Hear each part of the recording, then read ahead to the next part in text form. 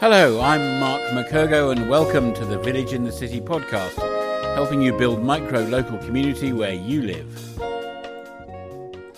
So hi everyone, welcome to our 11th podcast of Village in the City. And today I'm very excited to be talking to Jason Sears, who is a village builder, community builder based out of Seattle, Washington and Boise, Idaho in the USA. And he's been doing some very interesting work on social gathering models. So Jason, welcome to Village in the City. Thanks, Mark. It's good to be with you. Tell us just briefly to start with, how did you get involved in community building, Jason? Yeah, I've been involved with nonprofits for a good chunk of my career and just felt like every nonprofit is a community. I mean, every healthy nonprofit has identified some kind of need in the community, has organized people around it. And I just found that as we were successful in growing and gathering resources, that we were just doing a good job being a community. We were creating places for people to come together and connect with each other. So that made me really interested as I was working with different nonprofits. And I was thinking, this need for community goes broader than any one specific need that we just lack, especially here in the States. My experience here in the States is that we really lack community. And I've always felt that growing up. One other big experience that I had is going into the Peace Corps and living in Namibia and Southern Africa for a while, seeing a whole different level. I mean, that's really where the idea of village came to me, is seeing a real village and seeing what it's like when kids are raised together and when, there's things for kids to do during the day and after school. And it just really felt good. And so coming back to the States, I felt a real lack of community. So it started with seeing what we're doing successfully in nonprofits and trying to apply that in a way that wasn't just specific to one cause. Okay, I've always thought it's an interesting thing about how organizations and communities, sometimes they're quite like each other and other times they're really not. And a lot of my work has been in my management consulting persona, has been trying to make organizations a bit more like communities, because I think they function maybe better like that, but not everyone in the organizational space is a taker for that idea, of course. But then we come also to the idea that communities are fundamentally different in some ways, because people serve for each other. They're not serving for a shareholder or a client or something like that. They're working for each other. Did you come across that kind of thinking? Is that the place you were coming in with your experience in Namibia? I'd really like to hear a bit more about that too.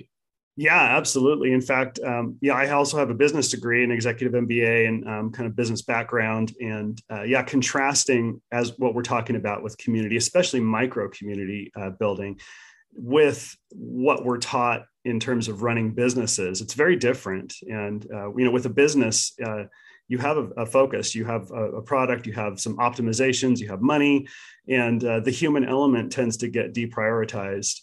So I totally agree with you that bringing these ideas into businesses is important, but there is a lot of resistance, because what you're essentially saying is we need to slow down. We need to slow down and we need to see each other's human needs that may not relate at all to what the day-to-day operations are of a business.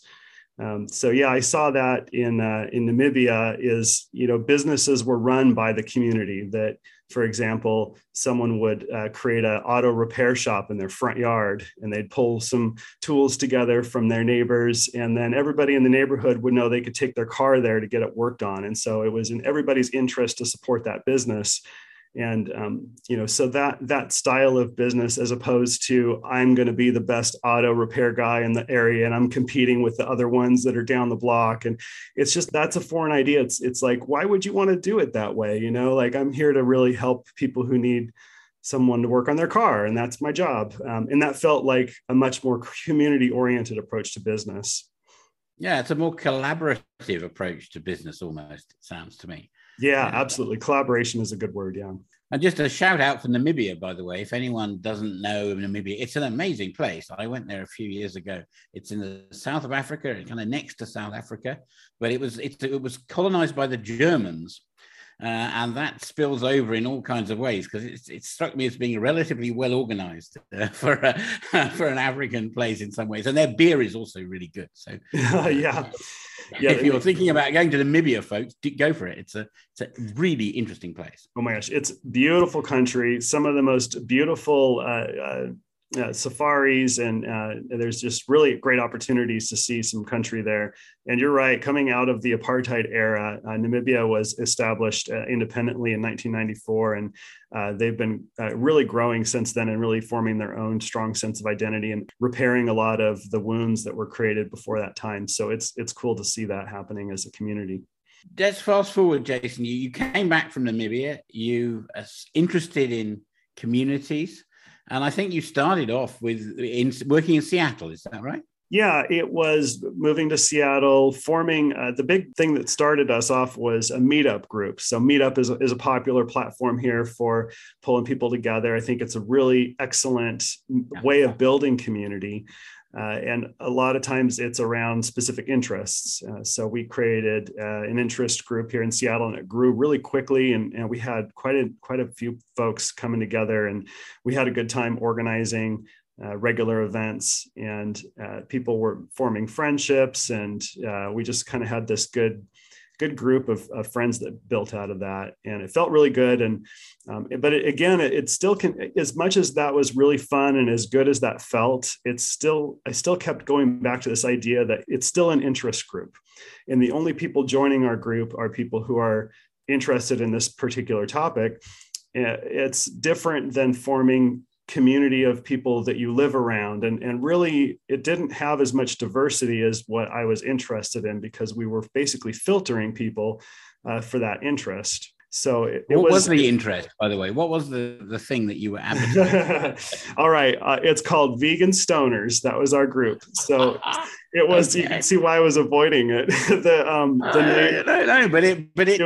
There's something about having a really specific thing. Is it? It's like a beacon for the people who kind of are into that stuff. Absolutely. Actually, that's really, and okay, 98% of the population may not be very, very interested in that, but for those who are, having a really specific offer, invitation, I think it can help if that's what the people you want to talk to. Absolutely. It was a lightning rod, because weed had been legalized in Washington for a few years, and veganism is growing. It still continues to grow as a movement. And so there was a lot of folks just really interested in what we were doing. It brought a lot of people together. But yeah, from there, you started with that, but then you moved on by the sound of it. Yeah, from there, we continued to have this issue of locality, that people were more interested in joining if it was easy for them to attend our events. And so we would see people more from the central part of Seattle. And as people joined from other areas outside Seattle, we would try to have events in other areas, but it was just really difficult. We couldn't spread out, that easily. And even using other organizers was a bit of a challenge. I was just kept thinking, I really want to know the people that are around me. I really want to know my neighbors. There's a lot of diversity. There's a lot of interest in this area. So I came up with this idea of village. Just that word village was really compelling to me, which is what I really love about what you're doing, Mark, with Village in the City. I think that word is powerful, and it really represents to a lot of people. It instantly communicates kind of what we're getting at to a lot of folks. That what do you see in a village? You see everybody. You see young, you see old, you see, all kinds of interests, and you have conservative and liberal, and you just all the kinds of diversity that I think is important to us. And that's not what I was seeing with our group. And so I started our village in January of 2020, prior to COVID. And we came together, and the intention was we're going to build a micro community. We're going to be a small community, intentionally small, of people that kind of live near each other. And, the idea was kind of mutual aid, support each other. And that's how it started. Now, I think I'm right in saying that although you were talking about being local and so on, actually the kind of very, very close local connection is perhaps was not quite as important to you at that stage. You're more like drawing people who want to be engaged, want to get together from perhaps a wider physical circle. Is that right? Yeah, right. It's true. When you're first getting started, it is difficult to just focus on a couple of streets. So it was anybody in the area, but we did have in-person gatherings was key. So we came together in person. So that filtered people a bit in terms of how far they're willing to go, and did focus on people who are generally, regionally in the same area. But for the most part, most of our folks lived in the downtown regions of Seattle, so kind of within the city. And so you started that in January 2020. What happened then? Did it grow? How did it go? Yeah, it was pretty well received. We had music. We had a program. We had some music. We had some musically inclined members that kicked off our programs with some music, and then we had some activities. The question I always had was, what do you do once you get people together? What do you do? You know, if you're not running a program like here's an expert who's going to talk on this topic, or which is something that you see a lot. I really was interested in centering the community of like, we have this group coming together, how do we amplify whatever talents and interests are, within the group that actually came together. And so that I had no idea how to do. And it was because of COVID that things changed rapidly and a lot more people got involved. And the answer to that question came out. So it was March of 2020. We had a person, Jordan Lyon, someone pretty well known here in Seattle, brought a bunch of people together under this question: how do we support each other during this difficult time? And so I had some resources around Village. I had some tools that I created to organize our community through emails. And so I offered those up. Someone else offered the idea of doing a grounding, which is a really important part of our program now, is just taking a moment to kind of calm down and connect with your breath. And it does wonders for reducing anxieties, especially social anxieties. And then another person, Peggy Holman, who is an expert in open space technology, brought this idea of open space technology, which I encourage listeners to just research. That's a very fascinating way of connecting self-organized groups. So all these components kind of came together, and by August of 2020, we have created Village Seattle, and we had a program that we ran every single time. We did weekly virtual gatherings, and then by the middle of 2021, we were doing monthly in-person gatherings again. Okay, well. So there's so much to dig into there. Jason, I just want to say, Peggy Holman, I know Peggy Holman. I work in that open space. You do? Too. Oh my gosh, yeah. That's great. Oh yes. And she got me along to the World Open Space of Open Spaces in London about a decade ago, and I met all sorts of interesting people there. So yeah, we have a good connection there. So yes, open spaces, folks, is this really interesting self-organizing way of having a large group, having lots of conversations all at once in a way that once you set it up, kind of organizes itself. Maybe that's something we can do another podcast on one day. Ooh, absolutely. So, good idea. Let's do that. So you're talking about building this kind of multi-threaded community group in Seattle, starting with online work in the pandemic and supporting each other, and then moving to a more in-person gatherings like that. And I think you've developed a social gathering model even that you use in that setting. I'd be really keen to hear a bit about that.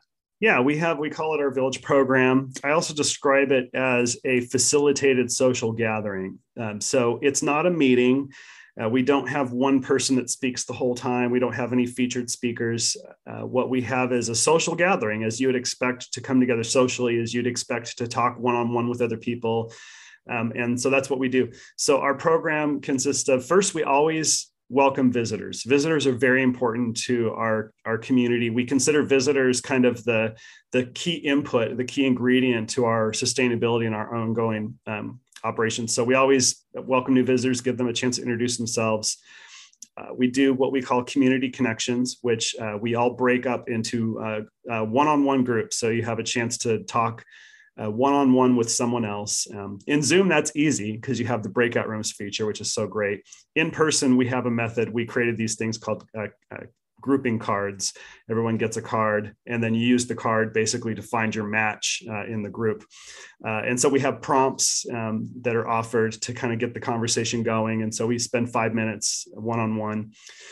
And then we do a grounding. Another feature we have is an acknowledgement. So you might be familiar with the land and labor acknowledgements. we are doing a lot of those here in the States to just acknowledge the history of colonialism and the taking over of land that happened, just so that we're aware of that. And so we expand that out and offer that up to the group to say, what would you like our group to acknowledge? And so we bring up all kinds of issues, social justice issues, charities, causes that people are interested in. And then we have some more community connections, and then we do our open space conversations. And so we use the open space model. Everybody offers some topics to think about, and we break into smaller groups. We dive into those topics. We come back together, do some share backs, and then we kind of wrap up after that. So that's our program, and we run that every single time. It's very consistent, and people like the predictability of that. They know what to expect. And my favorite part is that it decenters the leaders. That the leaders are there for kind of the administration and connecting with people, but they're not there to kind of talk the whole time. And I think people really do appreciate that, because it's really about community and letting people connect with each other. Letting people connect with each other is so important, isn't it? If it's just the leaders to the community and backwards and forwards, that's not really a community. That's more like an organization, I think. It's a followership. Yeah, it does go back to that business concept of like, I want everyone to do things my way. Like, let's just do it this way. And or kind of this social media influencer kind of, which that's called community. And I just have a hard time accepting a lot of these large followers of YouTube channels and influencers as communities, because they don't know each other. They're just following this one person, and there might be some exceptions there, but. And it's all sort of filtered through that person as well, isn't it? It's all about that, the hero person, the so-called influencer. Right. Not so much about the people talking to each other about other things, and you mentioned this variety of topics and the importance of that, and also the importance of having different viewpoints and different like standpoints within the group. So you mentioned that whole format, Jason. I'm just wondering, how long does that take to do that typically? Well, we've done it in 45 minutes, kind of an hour-ish. Ideally, it goes 2 hours. 2 hours is a good amount of time. It's about as long as people are willing to put into a community program. It's a bit long for some people. We also do announcements at the end. I'll say that we had a couple other components at the very end.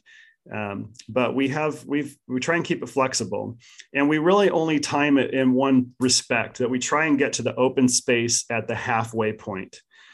So whatever length of program we're shooting for, by the halfway point, we want to initiate the open space conversation, so that half of the time is spent doing that and then doing the wrap up. The other model I'll mention there is that's an important part of our program, and the way that we involve our community in running the program is we have roles. So we encourage people to take roles for each gathering. So the acknowledgement lead is a role, the grounding guide is a role, even the host is a role, and anybody can be a host. So I'm a host sometimes, other people are hosts other times. Anybody can fill that role as host, because we have kind of that program established. And so the roles are really important. And then we have some behind the scenes roles in terms of taking notes, sending the emails, running the Zoom stuff, all that. So there's anywhere from 8 to 10 people involved in running each of our gatherings. Wow, that's terrific. I really like that idea of passing around the roles and the responsibilities, and giving different people a chance to be up front sometimes, and making sure that everything behind the scenes is also functioning, and there's people keeping an eye on that, because those are the things in my experience where if it goes well, people don't notice it. They almost they float past it. Whereas if it's not going well, they notice it very quickly. Exactly. And it affects your sense of whether you want to be a part of this group. If it's not flowing that well, you're not sure about it. That's absolutely for sure. It's absolutely for sure. So how often do you do these gatherings then? We do. So we have 4 villages running now, and each has its own pace. So Village Seattle is a weekly virtual gathering and a monthly in-person gathering. Village Boise just launched a few months ago, and right now we are just doing a monthly in-person gathering. And then we have a TARP village, which is it's a village organized around a nonprofit called the Adolescent Redemption Project, which is focused on criminal justice reform, and that meets monthly virtually. And then we have a workplace village, which meets every 2 weeks. So there are all different kind of experiments in using this model in different places. That's really fascinating. A workplace village, is that in a particular workplace or? Yeah, it's in a company called Northwest Center, a place where I used to work. So I was working there during the pandemic and I started the village in there. So yeah, the idea there is we're getting people from all different arms of the village or of the company. This is a 900 employee company that's spread over 3 states. So we do virtual gatherings, and it's a chance for people to get to know people from other departments and other levels of leadership. We have leadership people that attend and staff. And so, yeah, it's really cool. And there's a lot of, it's a very, I'll say what we do that's unique in the workplace village is we amplify the diversity, equity, and inclusion efforts. So the employee resource groups are very popular right now. It's a very popular way of amplifying the minority voices within a company. So what we do is provide a space that's neutral. So, you might not be interested in joining the Black affinity group, necessarily, but you would like to support them. And so what we do is we let them come in and kind of, we have a themed gathering that they help run, and they provide some of the themes of our conversations. And so it's a way of kind of amplifying what's happening within the organization.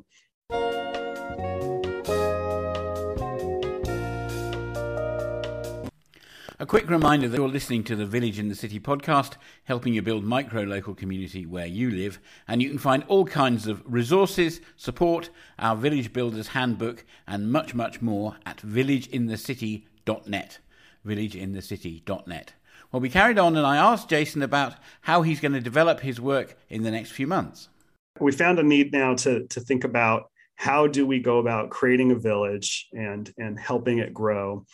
And our goal always is for a village to be self-sustaining. So using those roles, using the model, the idea is that people can begin to train themselves and we can have a village be self-sustaining. But until it's self-sustaining, it does need strong leadership, and it does need a significant amount of support.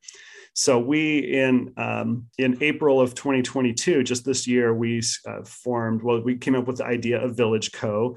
And so it's the village, you could think of it as a village cooperative, and it's a support group. So our mission at Village Co. is to provide the tools and support for groups to organize villages inside neighborhoods, workplaces, and families.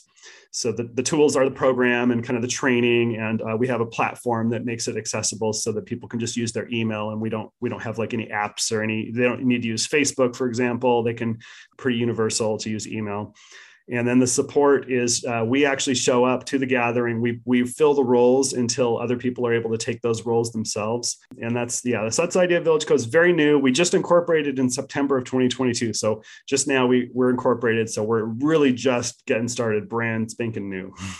Excellent. Well, one of the good pieces of news for people around the world who may not be in the Northwest of the United States is that they've got a website with a lot of information about it, including the social gathering format and all the other stuff. It's villageco.org is the website, villageco.org. So do go and check that out. Yeah, thanks, Mark. And worth to note that our intention is to provide all these resources for free, as I know you're doing, which is wonderful. I think that's so important to provide the resources for free for people to take a look at themselves and maybe implement themselves, because while we know that it involves a lot of support, there's a lot of folks like you that are really ready to put in the work and ready to create villages in their area. And all they need is some of the tools to get started. So yeah, we'll provide our resources for free. Excellent. Well, thank you, Jason. So you've got this experience now. You've been working with this model for 2 or 3 years. You're branching out into different things. What are you finding that's really important about the way you work? Have a think for me and pick out a couple of things maybe that you think really, really are the key to moving things along. Yeah, I mean, the first thing that comes to mind, it is to me the most important thing in community building is relationships. And relationships are so critical. And kind of going back to that conversation about businesses and what's different with businesses, that sometimes it doesn't seem like relationships are very important in business, that we just kind of want someone to do their job and, provide their output. And we don't want to have that feeling in our village where all we want is someone to fill this role, just do this role, just show up, just invite someone, just be at our gathering. We want numbers. We want to have as many people as possible. So we really, that doesn't seem to be very important in terms of actually creating a cohesive community. What's really important are relationships. And so to me, as a community organizer, that means I spend a lot of time just meeting with people and, one-on-one and, hearing about how their lives are going and just getting to know them as friends. And so I just build a lot of friendships. And that is more important than any kind of project management, any kind of, step-by-step, process, any kind of platform. It's just, that's the most important thing, because that's what community really is a network of relationships. And so what I do is I model that myself. So I try and get to know everybody in the village, and I enjoy, those diverse kinds of relationships. Some people I'm really close to, some people I not so much, but I love everybody. And I ask others to open up their hearts and open up their time to do the same thing. And maybe there's someone you want to reach out to and, have a little coffee date with, and, maybe do a Zoom call with, or exchange some emails. So we talk about encouraging people to build connections in that way. And so that to me is the central way of building communities, just getting to know folks. That is the thing that makes a community different from an organization, or at least it's one of the things. I think the way that, as you say, in organizations, people are in a way fulfilling a role. So you're the chief cook or the bottle washer or whatever. Mm-hmm. But in a community, you're you. You're Jason, you're Mark, you're Joanna, you're Philip. And when one person leaves and a new person comes in, I'm not the new Jason. If I take it from you, I'm Mark. I'm still Mark. And so this whole way we think about people in organizations is different, I think, really fundamentally different. Absolutely. How we think about people in community. Absolutely. And we apply that as well in terms of our roles. So we do have a sense of what each role needs to fulfill, but we also encourage people to express that role in their own unique way. For example, the grounding is traditionally kind of a meditative experience with some breathing exercises, but some of our members lead the grounding and they'll read some poetry. Or they'll do like a physical kind of yoga kind of experience. So there's different ways to express that role. There's different ways to be an MC. And we just love everybody to bring their uniqueness to our community. And and be you. Like you said, I love that. Yeah. So we talked about the importance of relationship building, Jason. What else is really, really key in making your village gatherings work? The other thing I would mention is that it's important to be organized. It's just very important to be organized. And we talked about this before we started our call here about how to use the Zoom tool appropriately and turn off certain settings. And so there is some work involved in being well organized, and whether that's what platform you choose. Simple things like when someone asks to be removed from your list, which will happen occasionally, you have to do that appropriately, and you can't make a mistake and then begin emailing them again. So there's a lot of just you do need to be well organized, and that's a big thing. Building relationships to me seems a little easier. Being organized, that's a big thing to take on. So I think that's Village in the City is I think that's what you're trying to do, is helping people organize themselves so that you can kind of create communities. And that's our intention with Village Co as well, is helping provide the organizational tools that will get you there. It is important, I think, to be organized, but it's one of those things that not everyone appreciates how much work goes into that sometimes, right? Because as we said before, when it's working, you don't notice it, and when it's not working, you do. Yeah. But I'm very passionate about this combination of being really well organized and really open. Yeah. So when people come and when you have no idea what their gifts may be, what their story might be, what their contribution may or may not be in the future, you have no clue when a new person walks through the door. So you have to be amazingly open, and at the same time, you have to know that things are plugged in and the boiler is on for the coffee, and there's people ready to talk, and there's chairs and the place is appropriately set up and so on. And that all takes work in advance. And for me, the hosting role, which I'm very passionate about, is about that combination of really well planned and really open and spontaneous, kind of all at once. Yeah, it's true. You're a great host. And I think it is challenging to get people in a place of hosting well, because it is a combination of, like you said, of being aware of everybody, being able to respond. Oh, someone new walked in, like, let's acknowledge the new person, and at the same time continue with the program. So there's a lot of skill there, and being organized. It just takes time. You just got to have a lot of experience to get in and do it. But yeah, I'll say that there are other groups like Sunday Assembly, for example, that They've grown a lot. And at the same time, there's been a kind of a filtering out of, there's a lot of groups that kind of got started, but then kind of filtered away.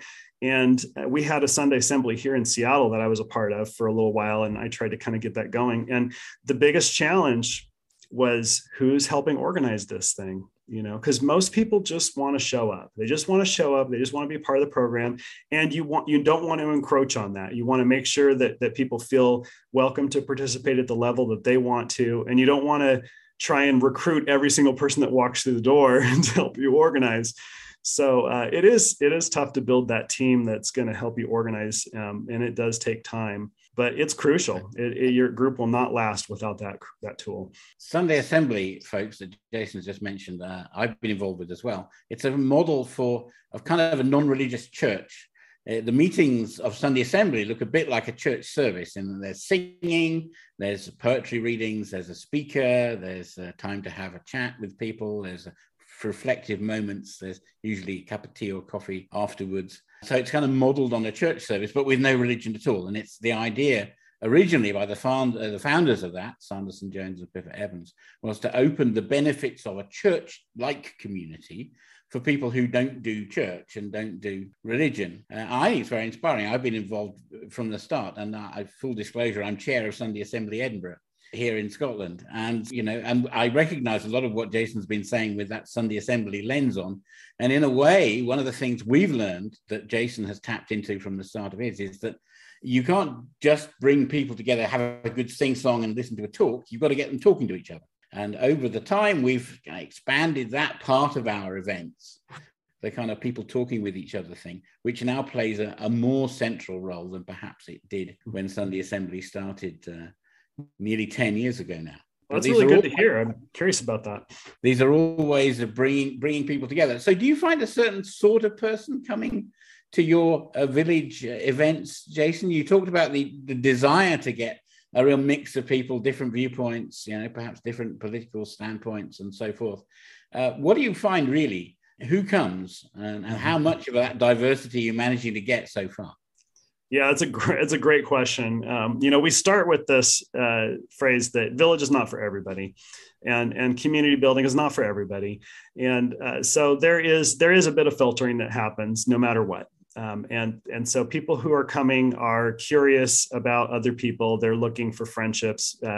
We very commonly will see people new to the area or having made some kind of big change in their life, having left a relationship or changed a job. And, they're just looking to plug in somewhere. So I think that's the most common, person who will kind of drift in. And then you have, I think that's it. I mean, otherwise we have good age diversity. We have some young folks, we have some older folks. In Seattle, we have a lot of different cultural background kind of diversity, and diversity in terms of workplace. Like some people are working full time, others are not. And that's and different political backgrounds. More so maybe in Boise, we have a little more political diversity in our group there. So yeah, I think the key here is that we want our gatherings to be neutral, in the sense that if you have any kind of different beliefs from someone, you're not going to feel like you're in the minority, or that you're not a part of the in group kind of thing. And so I think that's why that program is so important, that we follow every single time, so that it doesn't feel like it's being run by some particular group. For example, in Seattle, because I started the Vegan Stoners group, and because I invited a lot of those folks who were involved in helping create Village Seattle, we have a large contingent of vegans in our group. And there was a sense when people were joining of, well, is this a vegan group, or is this a community group? And it was tough for us to, as the kind of the subgroup of vegans, to kind of say, no, this is not about veganism. We're not going to be bringing that up every gathering. We're not, centering that as the most important issue. Which is a lesson, I think, for all of us to learn, that there's issues that are important to us, but that's not the most important thing, for us to be coming together, to be constantly just talking about our issues. We want to get to know each other personally. So, so we do have people joining who are passionate about things, who are looking for a place to network and kind of get those ideas out.